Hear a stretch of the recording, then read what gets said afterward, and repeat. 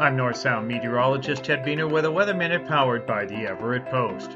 Autumn involves longer nights and shorter days. During weather patterns with clear skies and light winds, temperature inversions become established and fog forms, often with poor visibility.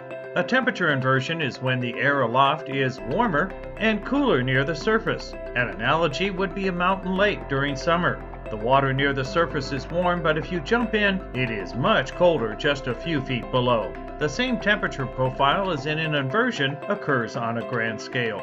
A temperature inversion can occur any time of the year in the North Sound, but is most frequent in the fall and winter seasons. Cooler air is heavier and tends to slide into low-lying areas like valleys. It is quite common for temperatures in the Snohomish Valley to be below freezing, while up at Clearview it is well above freezing. That is a temperature inversion. With clear nighttime skies and light winds creating temperature inversions, it's also quite common for fog to form in valleys like the Snohomish, Stillaquamish, and Skagit valleys, while higher elevations such as at Painfield are above the fog. October is the #1 month of the year for fog. Strong high pressure aloft weather patterns during the fall and winter seasons often result in strong temperature inversions. The air well aloft will have freezing levels perhaps above 10,000 feet, while temperatures in the North Sound struggle above the freezing mark. Now that is a strong temperature inversion. This has been a Weather Minute. I'm North Sound meteorologist Ted Beener.